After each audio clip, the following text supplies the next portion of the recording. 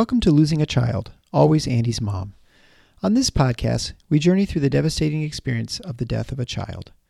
Grief is seldom discussed openly in our culture, and the death of a child makes people feel even more uncomfortable. We approach the topic openly and honestly, speaking to people who have lost loved ones and experts who help care for them. Whether you are a parent experiencing loss or someone who wants to support another going through this tragedy, this podcast strives to offer hope and help.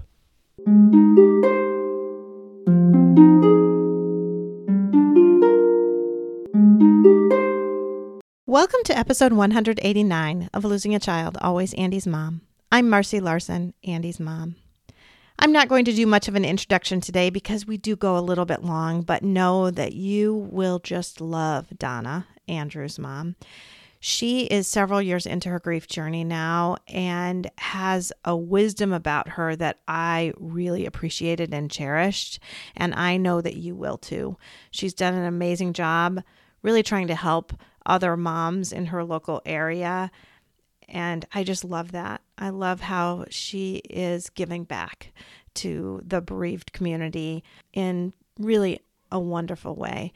And I also know that you'll love hearing about Andrew and the ways that people who loved him have gone on to remember him after his death.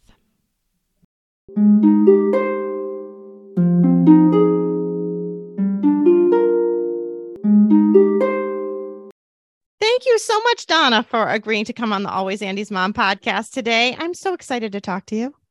I don't know if I'm excited. I'm nervous. That's totally fine. But I'm glad to talk to you. I have listened to quite a few of the podcasts and they've been helpful. Oh, yeah. Well, you know, what makes this especially kind of fun for me is that your son's name is Andrew. Yes. And of course, I had an Andrew, although the one time I shouldn't say one time because I've called him Andrew over the years, but one time when he was quite young, I called him Andrew and he just looked at me like I was totally weird and said, I'm not Andrew, I'm Andy. Like, okay, yeah, but really, actually, your name is Andrew. It took me a little bit to convince him that was true, in fact, true. But yes. I can't really remember why we never used Andy. It just was always Andrew from the beginning. And we had a story about him too, where the neighbor down the street, that he had been down at their house and he was leaving. Our other son, the man was calling Andy, and he just kept walking. And the guy was getting a little perturbed that he was ignoring him. And Andrew never thought it was him. He was always Andrew, not Andy. So, but it's nice that they have the same. I love the name. I do too. Yes. So anyway, it made me smile a little bit to get an email from Andrew's mom. So why don't you start out by just telling us all about your great son, Andrew? Okay. I think that was the part that's so hard for me about this is I just told my husband that it's so hard to want to honor who all he was. I bet it's a long story. It can be a long story, but just, we live in Colorado. We have two sons, Aaron and Andrew. Andrew is the younger one. They're 2.5 years apart. We've lived in the same house their whole life. And it's in kind of the older part of town. So there weren't a lot of kids in the neighborhood. There were none, actually. It was mostly older people or singles. And so they played a lot together and they did get along fairly well. You know, they have the normal brother scuffs between them, but because they're very different, two very different boys. The older one, Aaron, is very talkative, very gregarious, outgoing. And then Andrew came along and, you know, as he grew, we noticed how he was more quiet and introspective and, you know, good student, but not the outgoing people person. You know, about Aaron, they always said at parent-teacher conferences, he's so social, which meant he talked all the time. And Andrew, we never heard that about Andrew. But, you know, from a young age, they both did baseball, and then later they did lots of baseball, and then they did roller hockey, which isn't even a thing here anymore, but they went into that. From a young age, though, Andrew loved airplanes. He loved airplanes. He wanted to be, from about the third grade on, he wanted to be an Air Force pilot. And he would draw these planes on the sides of his margins of his papers at school. And we started seeing them as he was bringing these home and started talking to him. He's, I just really want to be an Air Force pilot. Then when he was about 12 or 13, we went to a regular doctor's appointment, and the doctor said, I don't know. I don't know if that's going to work out for you. And he says, why? That's all I've ever wanted to be. And they said, well, you have 3 strikes against you. You're too tall. And he was always head and shoulders above everybody else from preschool on. And he had contacts, and he had asthma. He kind of outgrew that, but they said that those are not good. That being too tall was the main thing. Something about the ejection seat. If they eject, they'll hit the top or something. I don't know. But they figured at the rate he was growing, he was going to be too tall. So it just devastated him. Yeah. He just thought, from 3rd grade clear up until, junior high, that's all he wanted to be. I think that's another thing that endeared him to me is because, Andy was just about ready to enter the aviation academy where he was going to train to be a pilot. So he would have had his pilot's license, had everything gone according to plan by the time he graduated from high school. So I hadn't read that part of his story until just, I think, last week. And I thought, I didn't realize. I knew. No, I know. I mean, there were so many little connections. Of course, my Andy was the shortest one in his class, and your Andrew was the tallest. But that love of airplanes and flying was something they had in common. He was so excited to be a pilot. So anyway, I don't mean to interrupt you, but it was just a cool connection. Mm-hmm. No, it's okay. It is. So we were very active in church. Both boys grew up in the church and with a very good youth group from junior high on. Our older son, being 2.5 years apart, but when Aaron was a senior, Andrew was a freshman. So they were more like, the 4 years apart in school. So when Aaron graduated, our youth pastor left the church. He just resigned. He was going to go back to school. And our church chose not to replace him. So parents kind of took over the youth, and it didn't work really well for a variety of reasons. But we were Andrew was starting to, he would visit a few other churches in town, trying to find a youth group to fit into, went to one for a while. And they had both gone to Christian school. Mm-hmm. And Aaron had switched to the public school in 10th grade. Andrew stayed at the Christian school until halfway through his 9th grade. Kind of a long story why, but he decided to switch to the public school. He met some girls at school. The girls always liked Andrew. I don't know why, but he was just cute. Of course, his mother would say that, right. And tall and handsome. But quiet. So I don't know if they were just intrigued by him or what, but they invited him one day to a pizza lunch. Uh-huh. And so he went with them a few blocks away from their high school. And turned out that this was one of the girls that invited him was the youth pastor's daughter. And Jana and Andrew became best friends all through high school. Andrew just clicked right into that group just in that first day. The youth pastor greeted him and he was a great guy. It was very difficult for us to let him go to the other church. It wasn't very far from our church, but we knew that our church didn't have what he needed. So often I would go to our first service, and then we had Sunday school in between and then another service. And so during Sunday school, I go to part of Sunday school and then go over to his church to watch him, because he eventually then went on mission trips and learned how to play the guitar. He just picked up a guitar one time on one of the trips. Our church had done several mission trips too, but the other church went to Guatemala and Mexico and Canada. And he had picked up this guitar and kind of taught himself how to play online. Mm-hmm. And he became the worship leader for these trips. And he just loved it. He just kind of found his niche, loved serving others. He was always just a really hard worker and loved doing the music for the group, and just had lots and lots of friends at this youth group. And we were just so thankful that he'd found this church. Yeah. Mm-hmm. He just fit. Yeah. On one of the mission trips, Mexico, they had this chance encounter with a missionary pilot. And he started thinking, maybe that's what I can do. I can, combine my love for flying with my love for reaching out to others, and maybe I can be a missionary pilot. And it started growing. I think this was maybe in his junior year of high school. Then he, by the time he was a senior, and we were looking at colleges, and there was only really a couple that were flight mission aviation flight schools that we found at the time. One of them was in Texas, and we went down and visited it, and it was a good school, but he spent the night in the dorm, and I had to spend the night in the hotel. And the next day I said, well, what did you think? And he said, I don't know, Mom. He said, I asked them, what do they do on their time off? And they said, play video games. And he's just very outdoorsy. You know, they grew up hiking and camping and snowboarding and just very outdoorsy. And he was not into video games at all. And he just thought, I don't think this is the place for me, even though he had a scholarship there of 10,000 or so. And so then the other one was Moody Bible Institute, which is based in Chicago, but their flight school is in Spokane, Washington. And he had a kind of a lot to sign up for. I mean, the application process was long. He had to write 5 essays and he wasn't doing it. And I kept getting after him, and he finally did, and he got accepted. And so he's off to Spokane. I took him out there. We drove his truck that his dad had given him, his old truck, and all this stuff in the back and a mattress, and drove out, and we found him a place to live. Moody in Spokane doesn't actually have a campus where you live, a dorms or cafeteria that you have to live on your own. So we found him a big house, huge, big old house that he's shared with 5 or 6 other guys. And the aviation school is 5 years there. So the first year is biblical studies. Second and third is what they call, I think it's airframe and power plant. And that's all learning about the plane, how to fix it.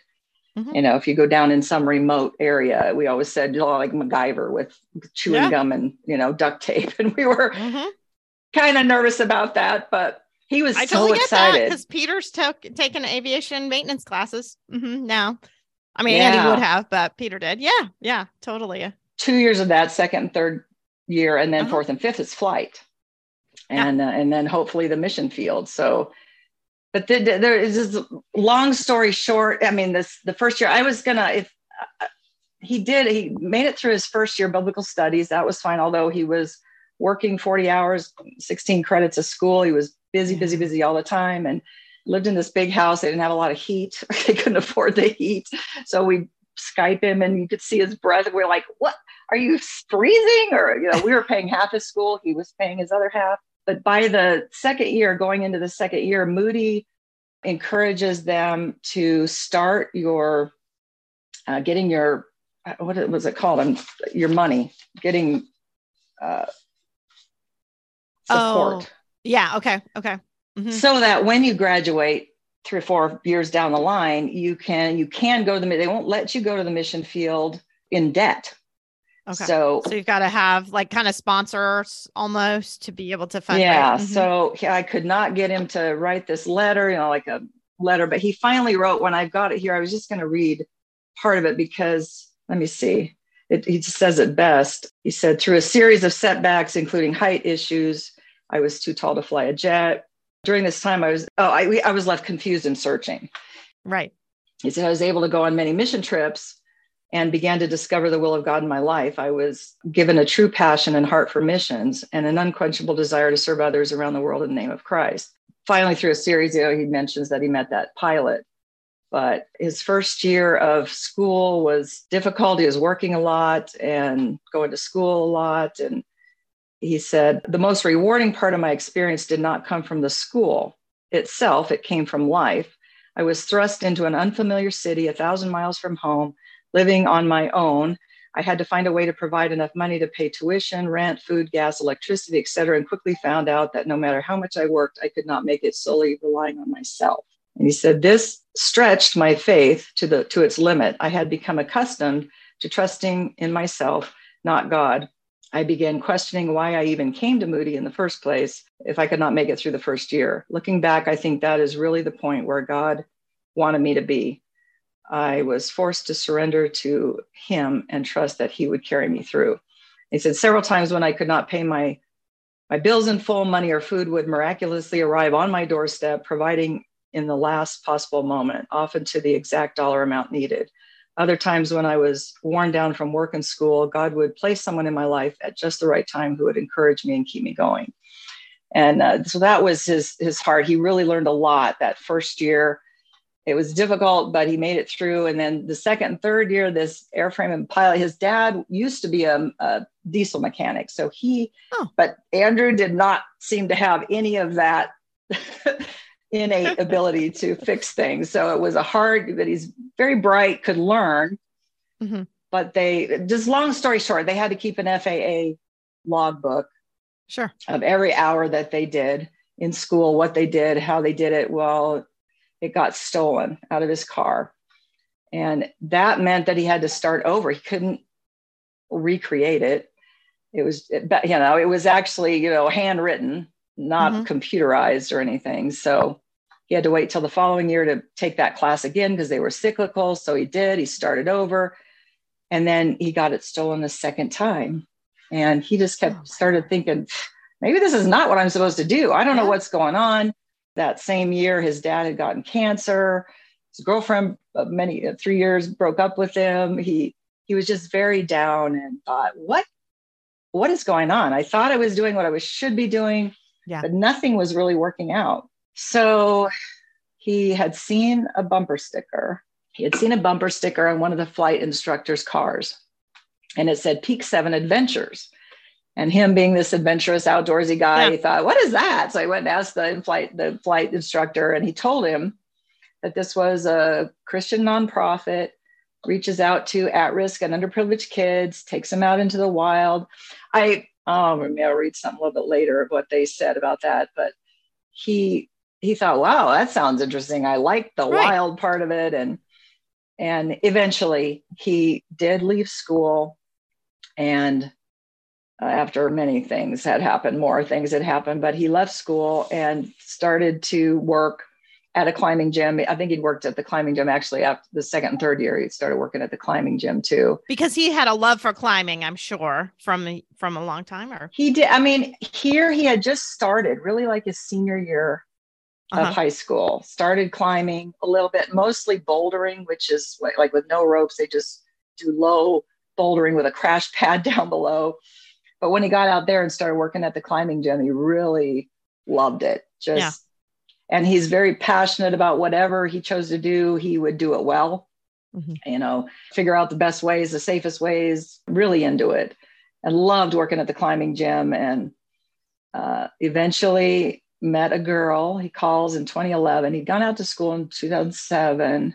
And then 2011, he calls and, Mom, there's this girl. And I'm like, he hadn't dated much after the first girl broke up with him. And you got to tell that little bit of a funny story about how they met, because I think that was a cool story you had told me earlier. So the climbing gym, he wasn't working on that particular day, but Emily went in. She was from California, but she'd gone out there to go to school, lived with her aunt and uncle in Spokane, and she was going to school to be a occupational therapist. And living with her aunt and uncle, she got into the climbing gym. She had climbed a little bit, or mostly bouldered in California. She went in there, and the guy behind the front desk, as they were talking, I mean, somehow he knew that she was a Christian, and he said, "Oh, you should meet Andrew." And she said, "Why?" And he said, "Because he's a Christian." And she said, "Yeah, but is he really?" And she goes, "Oh, trust me." And this guy was not a Christian, the guy behind the desk, but he said, "Oh, trust me." So, I mean, we knew then, we didn't really know how he was living. I mean, we'd heard the stories that but we didn't know that it was so obvious that he was a Christian. And anyway, a few days later, Andrew came in to work, and the same guy said, "Oh, you need to meet this girl that came into the gym." And I go, "Why?" "Well, because she's a Christian." And Andrew said, "But is she really?" And the guy said, "Oh, that's what she said to me. Trust me, she's a Christian." So I just love that story. That's the sweetest. Yeah, it was really cute the way they met. But within like a month, I think they were already in love. Yeah. She was just an awesome little gal, Christian climber, going to school, very hard worker, just a sweetheart. And we were Skyping with them and, getting to know her a little bit. And then in 2012, Andrew, he started rafting. He went to raft guide school. He was mountain climbing, leading trips with this Peak 7 Adventures, mountain climbing, rock climbing, rafting. He started every summer. He would move out of his apartment and into a tent on the river that he was rafting in 3 different rivers in Washington. He also did Oregon.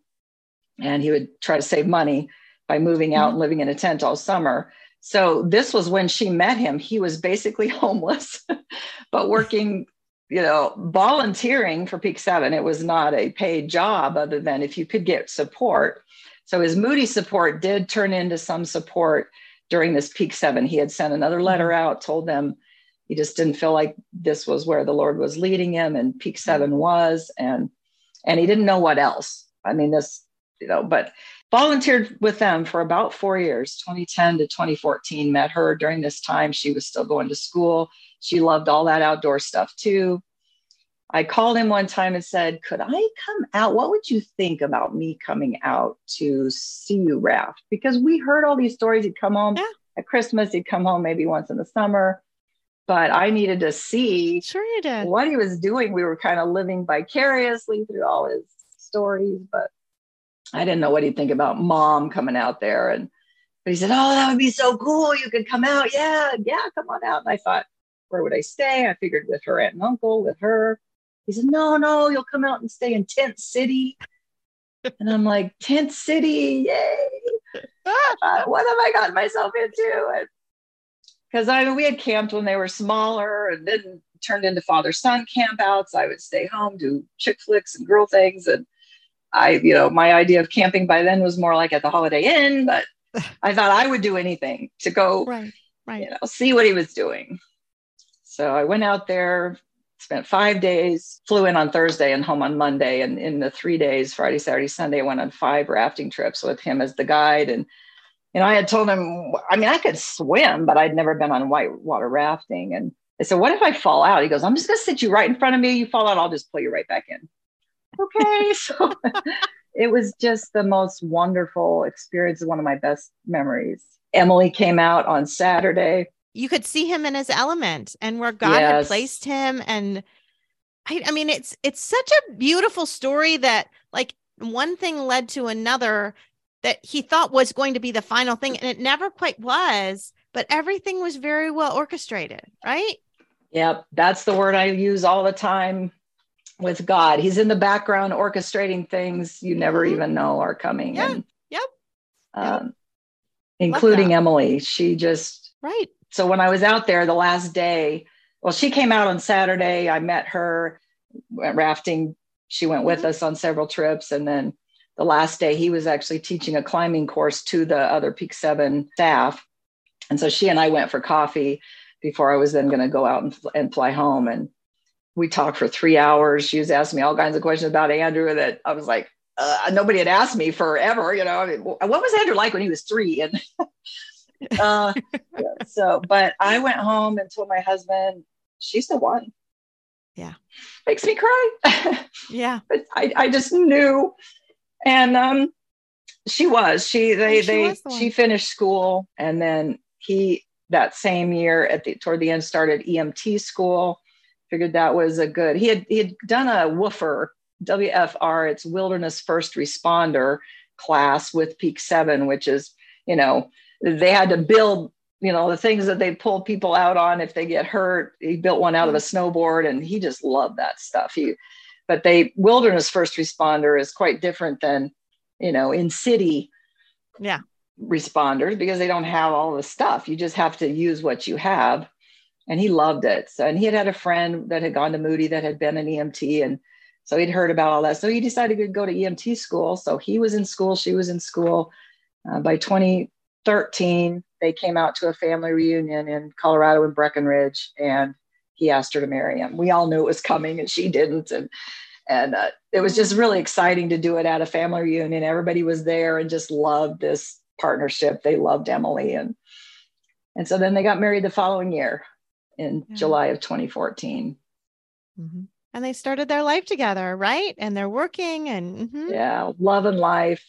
They were just so happy. But by then Andrew started thinking, I need to get back to Colorado. He had been in Spokane, was about to come home when he met Emily, so then ended up staying for all these other years. And so he ended up out there 8 years, but he always wanted to come back to Colorado boy, born and bred, and just loved it. Wanted to climb all the places out here. And so they started kind of planning, saving money. And they came out in September of 2015 for our other son's his son Dylan's 2-year birthday. Mm-hmm. They were here for 6 days. We went up to Keystone, Colorado, and spent a couple nights up there with our 2 married sons and little Dylan. And it was the first time we'd ever been together, all of us with our married boys, and just had a wonderful, wonderful time. And they looked at a little house that was already sold, but Andrew started thinking, yeah, maybe I could do this. He was really into, saving the money. He taught Emily all about budgeting because he'd had those difficult years out there. And he'd learned a lot, taught himself a lot, and was teaching her. And she'd never lived on her own, just with her parents and then her aunt and uncle. And so they fly home, and they had a schedule where if he was working like 3 days on, 2 days off, 2 days on, 3 days off. And she got on the same schedule. She had graduated right before they got married. So if he could take 2 days off in the middle of the week, with 3 days before it and 2 days after, they could have the whole week. So that's what they had planned to do. Yeah.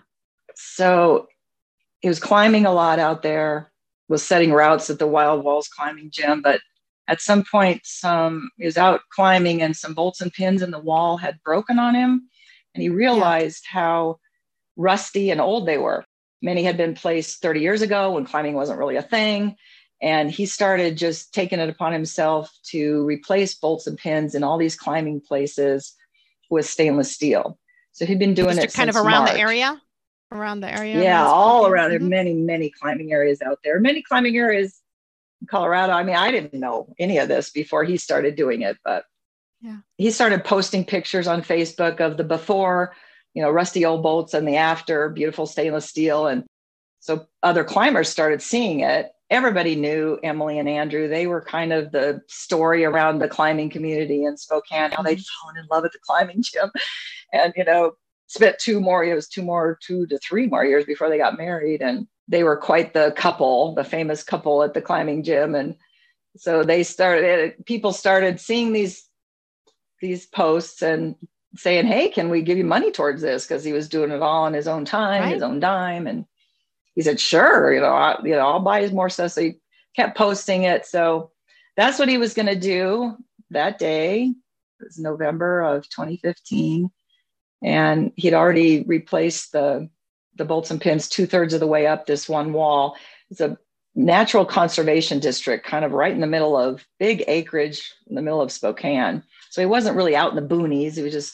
But it was this big area. And he told her he wanted to go finish the wall and then they'd go climb it. And so she stayed home in the morning and was going to go out in the afternoon after he finished replacing these bolts and pins. And she was calling him and he wasn't answering. And she thought, well, maybe his phone is down below and he's up on a rope or something. Sure. And she didn't think much of it. But when it got toward dusk, she went out there, decided to go see what was happening, why he wasn't answering his phone. And she's looking up at the wall, calling Andrew, trying to find him, on a rope somewhere. And she turned and looked and he was laying on the ground. And she could tell he was gone. He still had his backpack on. He'd gone out early in the afternoon. This was more like 4:30, 5 o'clock at night. And she didn't have a clue what happened. He was just laying on the ground with his backpack on and he was gone. And she said there was no blood, no bruise, no broken bone, no scrape, no nothing. He was just laying there. She called 911 and they came out. But I mean, she could tell he'd been gone for a long time, hours. So devastating. Yeah. So we got the call on a Friday night. I'd just gotten off work. I work at home and I just gotten the call, just made a taco salad. Remember these things, the day and the time and the place. And I looked at my phone and it said Emily, and I thought, oh, I'll call her back. No, it's Emily. And I picked it up and this man on the other end said, Mrs. Bauer? And I said, yes. And he said, I regret to inform you, your son, Andrew Bauer, is deceased. And I was like, what? I thought at first, my first thought was, this is a joke. Right. And I know who would joke about that. And I said, what do you mean? What happened? Because I didn't even really hear who he was. He was the paramedic. And I said, where's Emily? And it said Emily was calling on my phone. And she said, well, she tried to call you, but she couldn't talk. She had just found the love of her life. I mean, they were soulmates if there ever were any. Married 15 months. Yeah. She couldn't talk, but he did give her, he told me that they didn't know what happened. I said, what do you mean you don't know what happened? You just told me my son was dead. And he said, there's no outward evidence of anything. We don't know. Couldn't tell. He was just laying there on the ground with his backpack on, another backpack with all his equipment in it next to him. And So I got on the phone with her, and she couldn't even talk still. And I just went into mom mode and, okay, Emily, just calm down. I can't understand what you're saying. And tell me what happened. So she told me how they'd spent a wonderful morning together. And she said, I don't know what happened. I can't. And Andrew had worn a heart monitor once in junior high. He had fainted a couple times. They never found anything wrong with his heart, but he'd worn a heart monitor, and we thought maybe he had a heart attack. That was one of our first thoughts, but had no idea. I had to go out. My husband was in the garage, and had to go out and tell him, and just, burst into tears, and called our son and told him. And I said, we're going to try to fly out there. She was alone. Yeah. Her aunt and uncle had 3 girls. One of them was in school in Seattle, and they were halfway across the state going for I think it was a volleyball tournament. And she was alone. And I said, we have to go out there. Emily's alone. And Steve, my husband, said, well, maybe tomorrow. And I said, no, I got to see if we can get a plane tonight. And we did. We got the last flight out. And Aaron said, I'll come take you to the airport. I said, well, don't bring Dylan, his little son, because I thought I couldn't stop crying. I thought Dylan has never seen Amma, that's my grandma name, Amma, crying, and I couldn't stop. And I thought he won't know what's wrong. So they got someone to take care of him. And they came and took us to the airport. And, on the way, we were saying, well, we're not going to post anything on Facebook or anything because we don't know what happened. We'll wait. But then we started getting notifications, and it was popping up on our Facebook that it was because he was an EMT, an ambulance driver. The other company that had come out and found him, they, it was a whole community, and everybody knew that an EMT had died. And so they were posting it, and we thought, oh, great. We don't even know what happened, and nothing you can do about social media, right? No. We flew out and met with Emily, went to her aunt and uncle's house. And I remember going to get our rental car, and they, my husband went to get our suitcases. And I remember at first being on the plane, just thinking, nobody knows that our life just ended. Nobody has a clue that we're sitting here thinking, what just happened? We just lost our son. But that was where the grief started, the very first night. You just have no idea what's going on. Went to the rental car thing, and, I get up to she's, oh, what brings you to Spokane? And I just started crying, and it was just, oh my goodness. All of a sudden your life has changed in a moment, and we don't know what happened. So anyway, by Monday, they did an autopsy. Well, Saturday, we flew in on Friday night. Saturday morning, Emily took us out there, showed us where she'd found him. And we were trying to figure out what in the world happened, and didn't have a clue. But as we were leaving, a couple of his climber friends. You had said to me earlier that you didn't think there was any way he could have fallen. Oh, right. Because he's such a safe climber. Like, safety was always his number one priority. That was why he was out there. Right. To make climbing safe for everybody else. And all the people that started posting said, no way did Andrew fall. No way, no way. Emily said, no, it didn't look like he had either. He was just laying there. You'd think that there would be some outward sign of falling, but he was at the bottom with his backpack still on. So he hadn't started doing the work he was going to do, but his backpack weighed 45 pounds, had a big drill that he'd drill into the rocks to replace these bolts and pins. And so Monday, and all weekend long, we just kept, these 2 climbers were coming in as we were leaving the area, and they had ropes, and they went up to the top, and they came to the house afterwards and told us, we think he did fall. We can see that he was at the top. There's disturbed, it had rained the day before. There was disturbed wet moss and pine needles. There was a great big tree beside this wall where he was going to replace the pins, and 2 broken branches were at his body.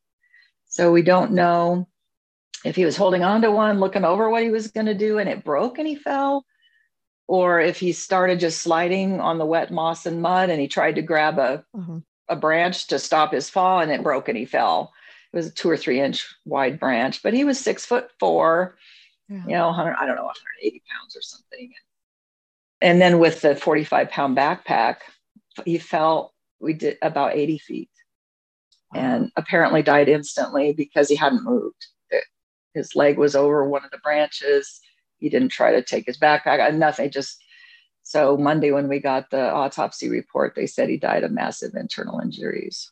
And we just couldn't believe it. Yeah. Nobody could.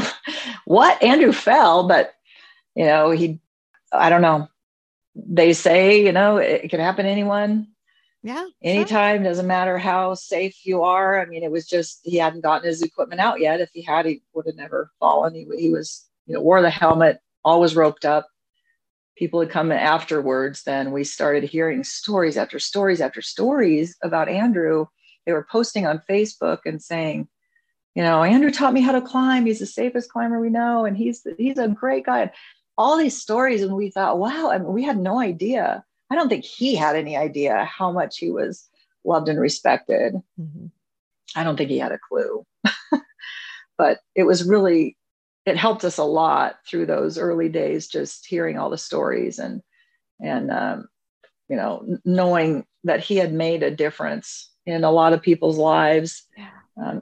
One guy said, I was kind of the odd guy out, but Andrew, he said, I didn't get how Andrew could love me. He was nice to me. And he said, but that's the way he was. He was so accepting of everyone. And it didn't matter anybody that came into the climbing gym, he would just say, come on, let me show you how. Come over on this, and it didn't matter if they were brand newbie climber, and people would say, he'd say, if I can do this, you can do it. And he said, a lot of people said he had mad skills as a climber, but he would always make you feel like you could do it no matter who you are, what kind of equipment, girl, boy, man, woman, kid, it didn't matter. He was accepting of you. And it was just really heartwarming to hear, because we didn't really know that side of his story at all. Yeah. Yeah. So then you had to plan some kind of memorial service and out in Spokane, right? Yep, in Spokane. And our other son then, Aaron, and his wife flew out on Sunday, I believe. And we started talking to Emily, and she said, I don't want it to be in a church. Andrew wouldn't have wanted that. A lot of the climbers are unchurched or don't even believe in God. And they could not understand that. How can you be out in God's wonderful, beautiful creation and not believe in someone who made it? But so they were quietly reaching out to climbers all over the place, and anybody that they would tell their faith. And she said, let's have it at the climbing gym. People will come there. So some of the family members ordered food, and our older son, Aaron, talked at it, and another climber who was a Christian talked, and it showed a big, long slideshow of Andrew up on the wall. And I mean, probably 150, 175 people came and started telling us more stories. And it was just, it was on his birthday. He died 4 days before his 27th birthday. Wow. November 10th, we had a service at the climbing gym. And one of the worst, awful, and best, hopeful days of my life.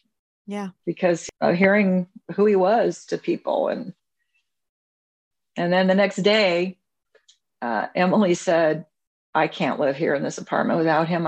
Can I come to Colorado? Because they were going to move. They were going to move back to Colorado in March. That was the plan. And we never got him back. But we packed up her whole apartment, their whole apartment, sold what we needed to sell, whatever she told us. And Aaron, got all that going. And we left on Friday and drove home. And she lived with us for the next 2.5 months. So why don't we talk about your grief journey and what that's been like for you? I had no idea. I didn't know one person who had lost a child. Yeah. I knew of one lady in the church, but I didn't know her well. They'd just come to the church, and I'd heard that she'd lost somebody, but it didn't mean anything to me. I thought, oh, that's sad. Yeah. And Emily, she was 24 and a widow. Yeah. She was living with us. I had to go back to work. My husband had cancer several years before. He was working, but not as much as before, never quite regained his strength. And, we had to pay the bills. So I had to go back to work. I work from home, which was both a blessing and a curse. I had 4 other people kind of under me. I was called a team leader, and blessing in that I could cry if I wanted to. And I did 100 times a day. My thoughts went to Andrew, and how could this be?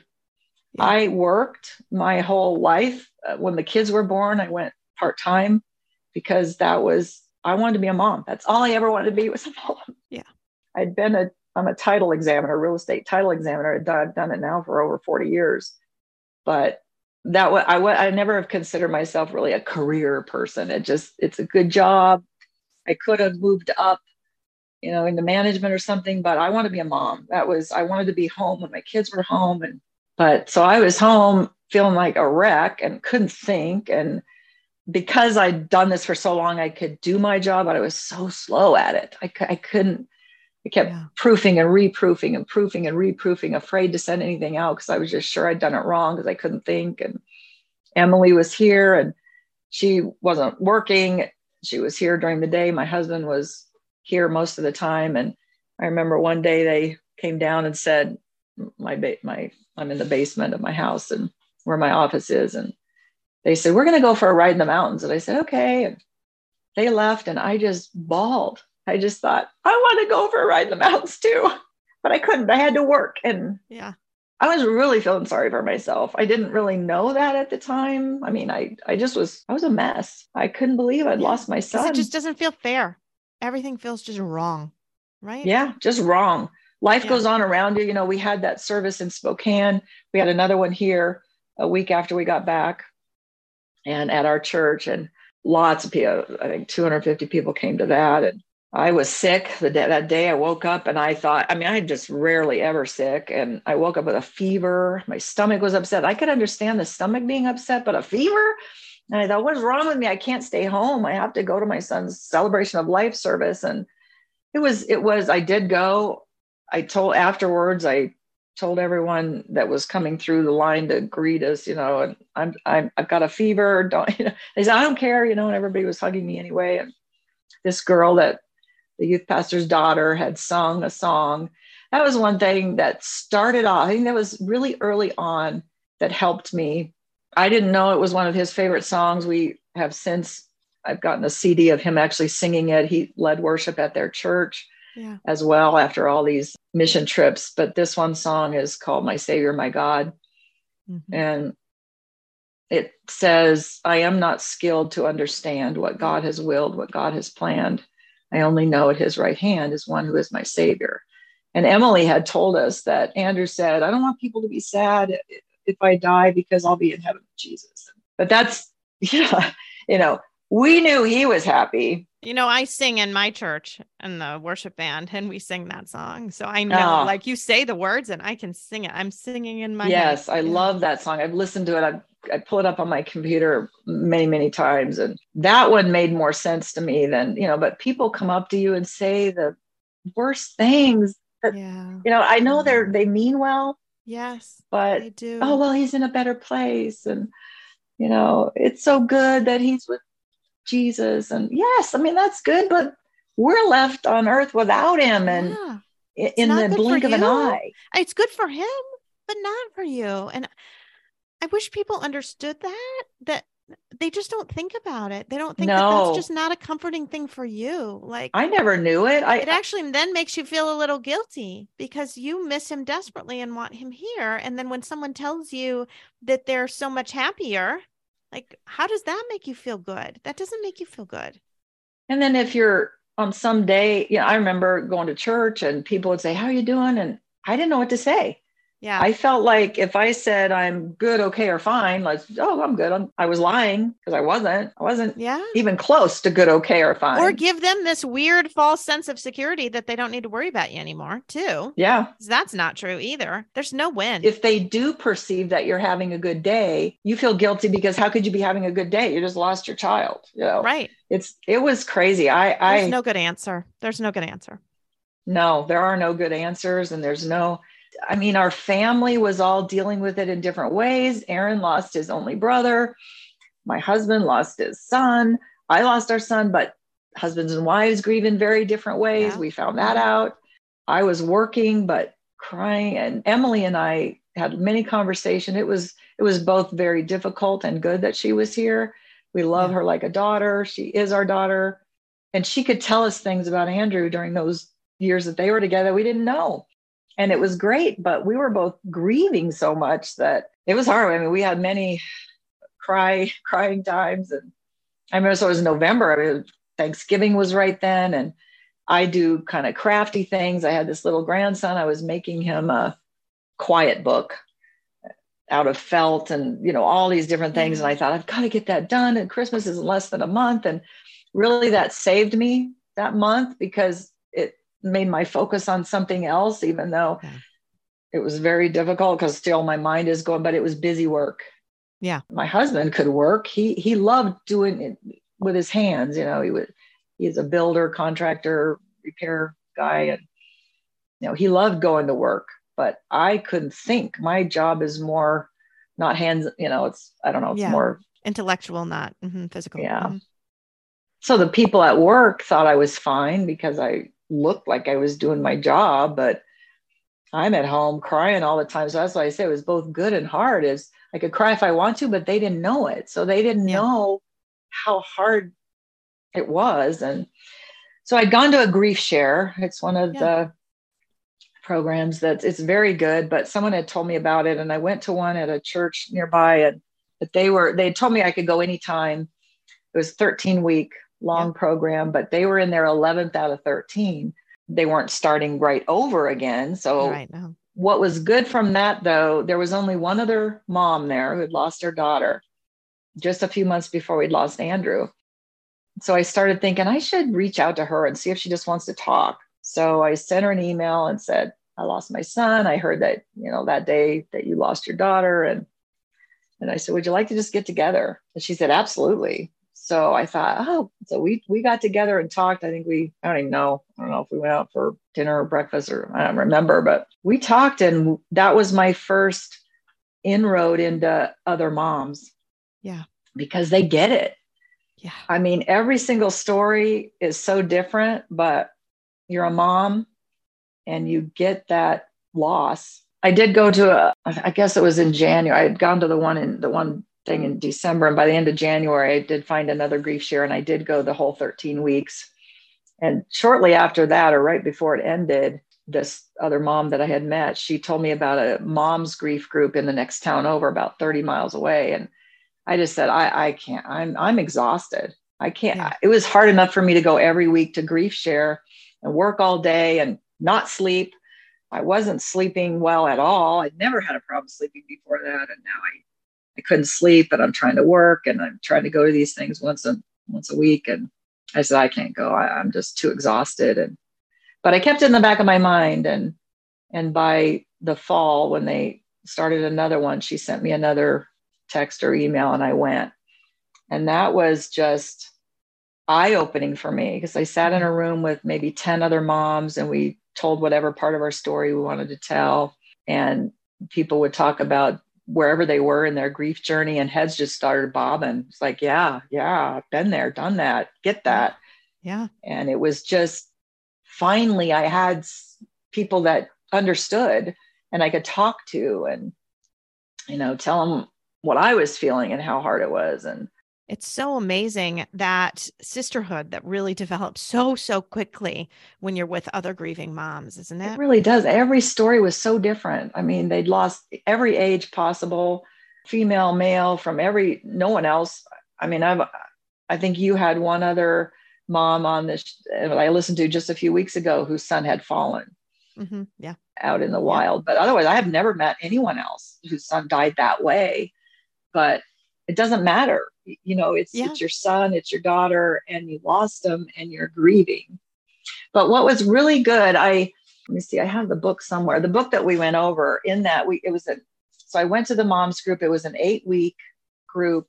And we went over this book called Understanding Your Grief. And every week we'd go over a different chapter. And I just started thinking, wow, I'm not crazy.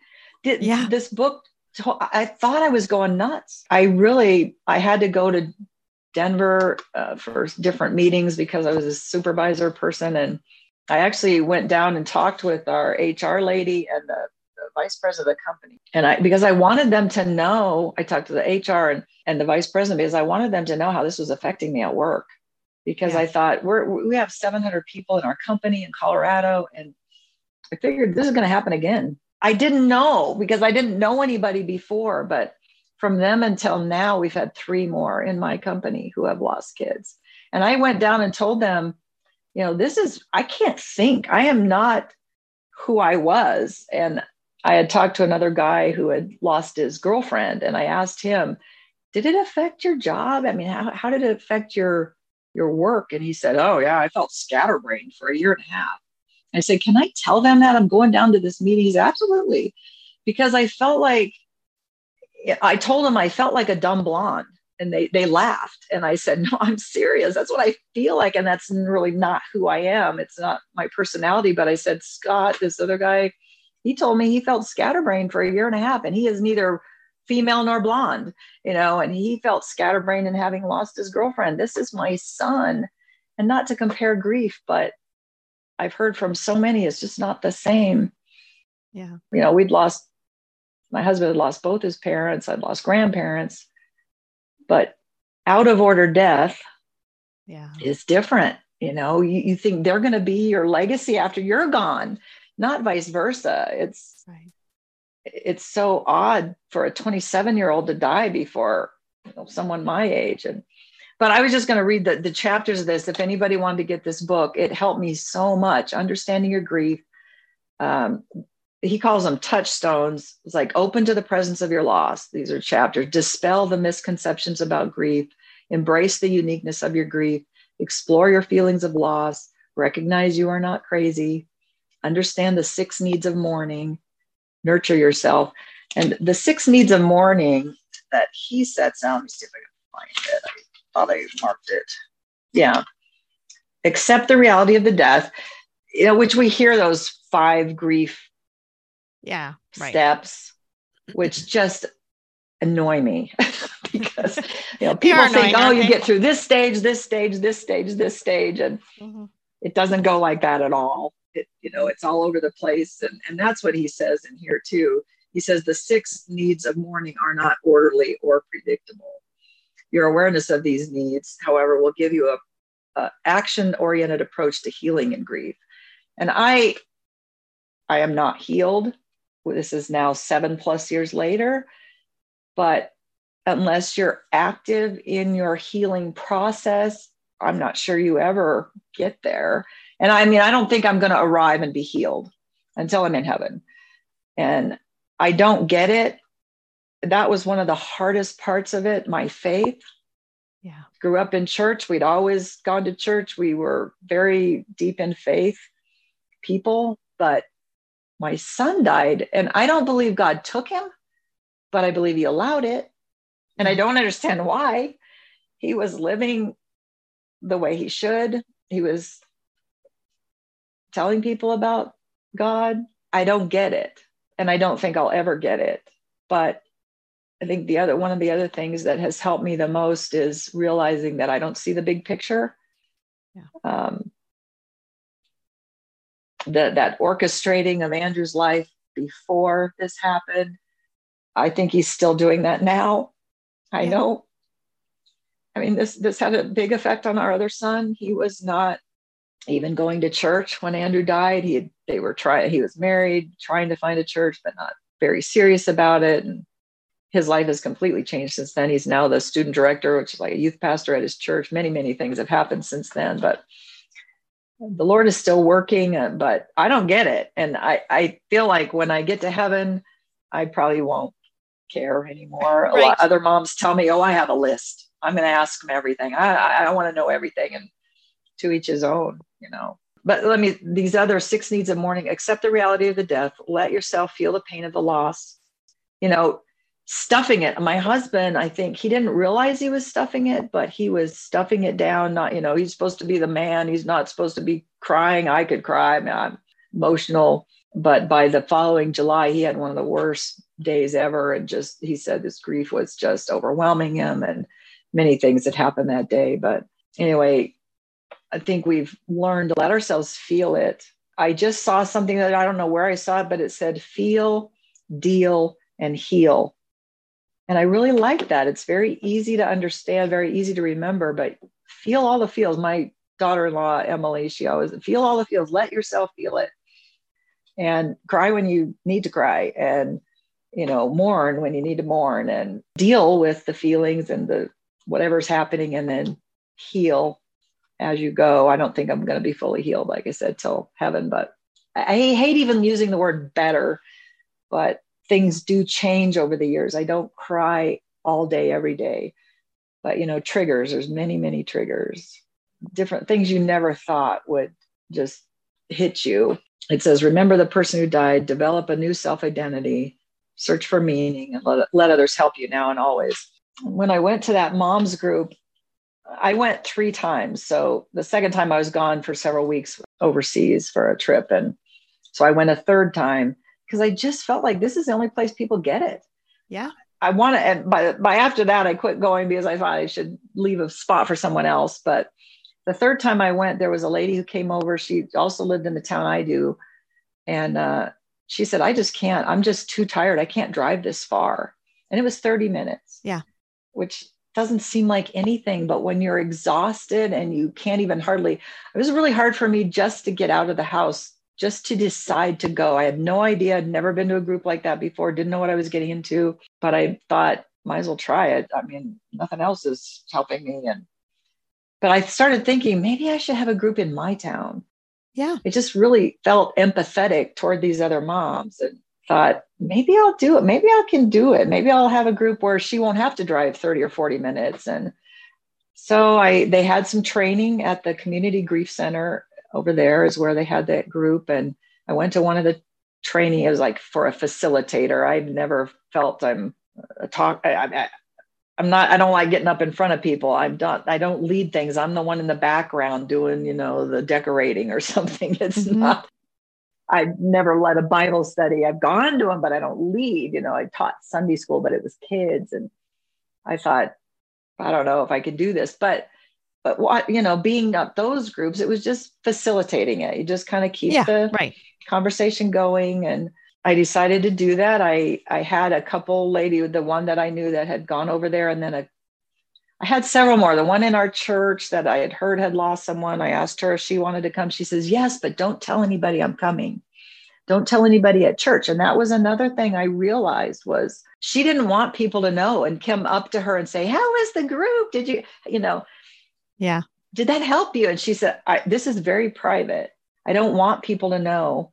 You want people to get it, but not because they don't get it. And she didn't want to have to say, well, we cried and we, yeah, right. We did every single week. Yeah. I ended up with, I was going to have, I think 5. And that was the second group. The first group, I had 3 that came. So just 4 of us. It was a very good sized group. I had no idea who to expect. I just knew a few people. And the second group, I was going to have 5. And that night I was waiting for them to come and a couple of them couldn't come for various reasons. And I texted my husband. I said, oh, no, 2 of them aren't even going to come. I don't know. Maybe I shouldn't be doing this. He goes, hon, he texted me back. He just said, whoever's supposed to be there will be there. That really helped me. Yeah. Just leave it to God who would be there. And so I've been doing, I started doing, after that, the third group I was going to have, a couple of them just didn't feel like they could commit to that every week for 8 weeks. So I started rethinking it. And now I have them on a Saturday morning. I make pretty food. I try to pamper them. I just felt like I kept thinking, what would have helped me just coming to a group and having some coffee and food and that they don't have to prepare. And so I have food and we talk about our kids because you don't get to talk about them. Mm-hmm. We talk about a theme sometimes from this book, secondary losses or work. How is it at work? Or how is it with family members? And I always make them something. I like doing crafty stuff. And I started from the beginning. Actually, this little candle, it says, this candle glows in loving memory of.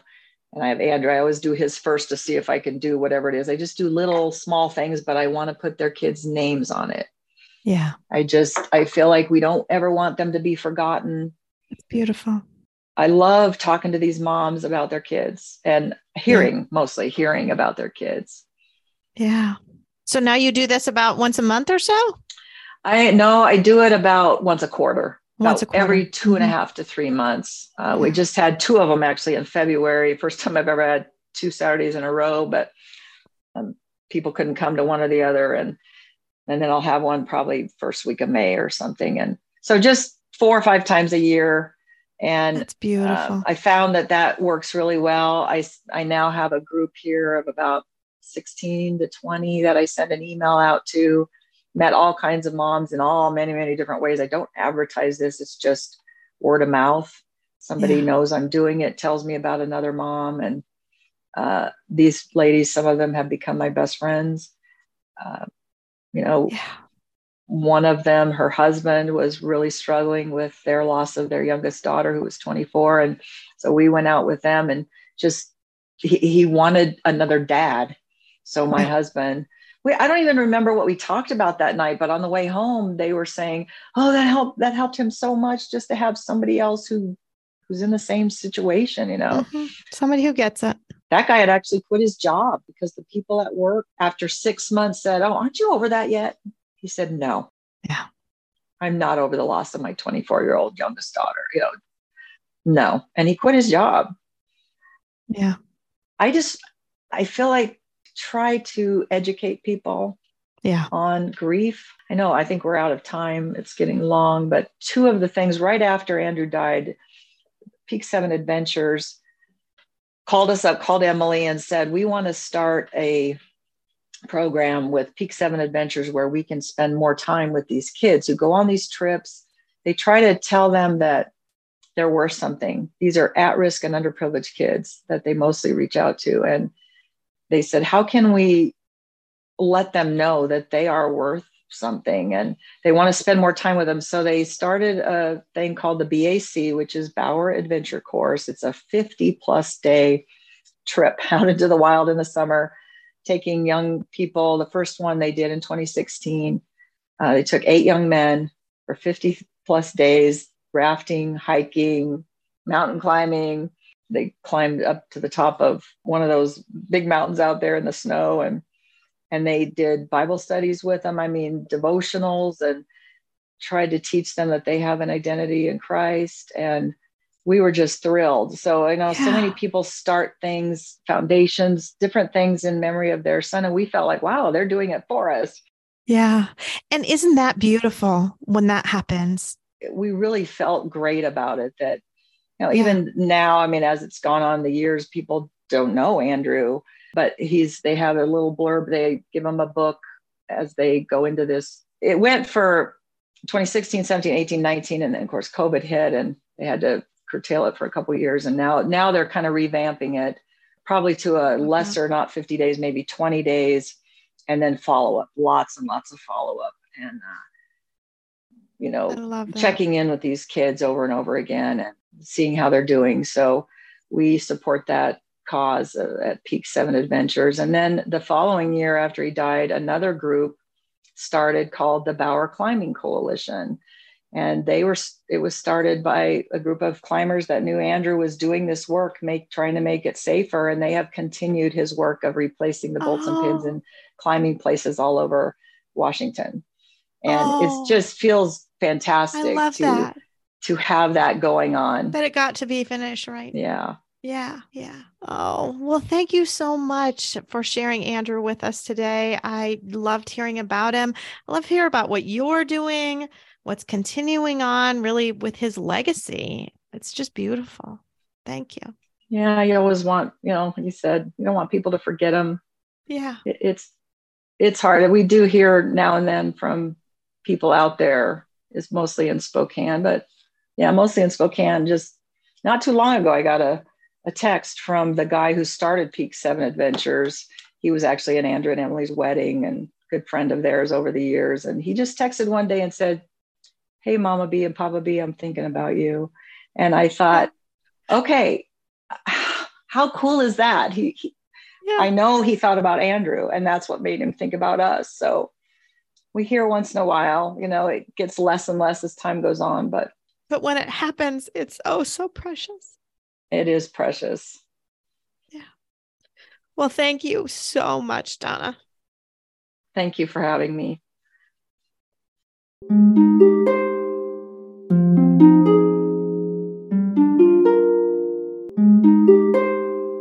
Thanks for listening. If you found this helpful and would like to support the podcast, please leave a 5-star rating and comment. To help financially, you can text Andy's Mom to the number 53555 or visit the donate page on andysmom.com. Your donations are secure and tax deductible, and we are now able to accept Venmo, PayPal, and Apple Pay. Always Andy's Mom is a registered 501c3 organization and can receive donations through smile.amazon.com, Thrivent Financial, and Benevity, amongst others. Marcy loves hearing from listeners. Please feel free to reach out to her via email at marcy@andysmom.com. Also, be sure to sign up for the email list to receive weekly updates as well as pictures of all of Marcy's guests and their children. Together, let's work to inspire hope, one day at a time.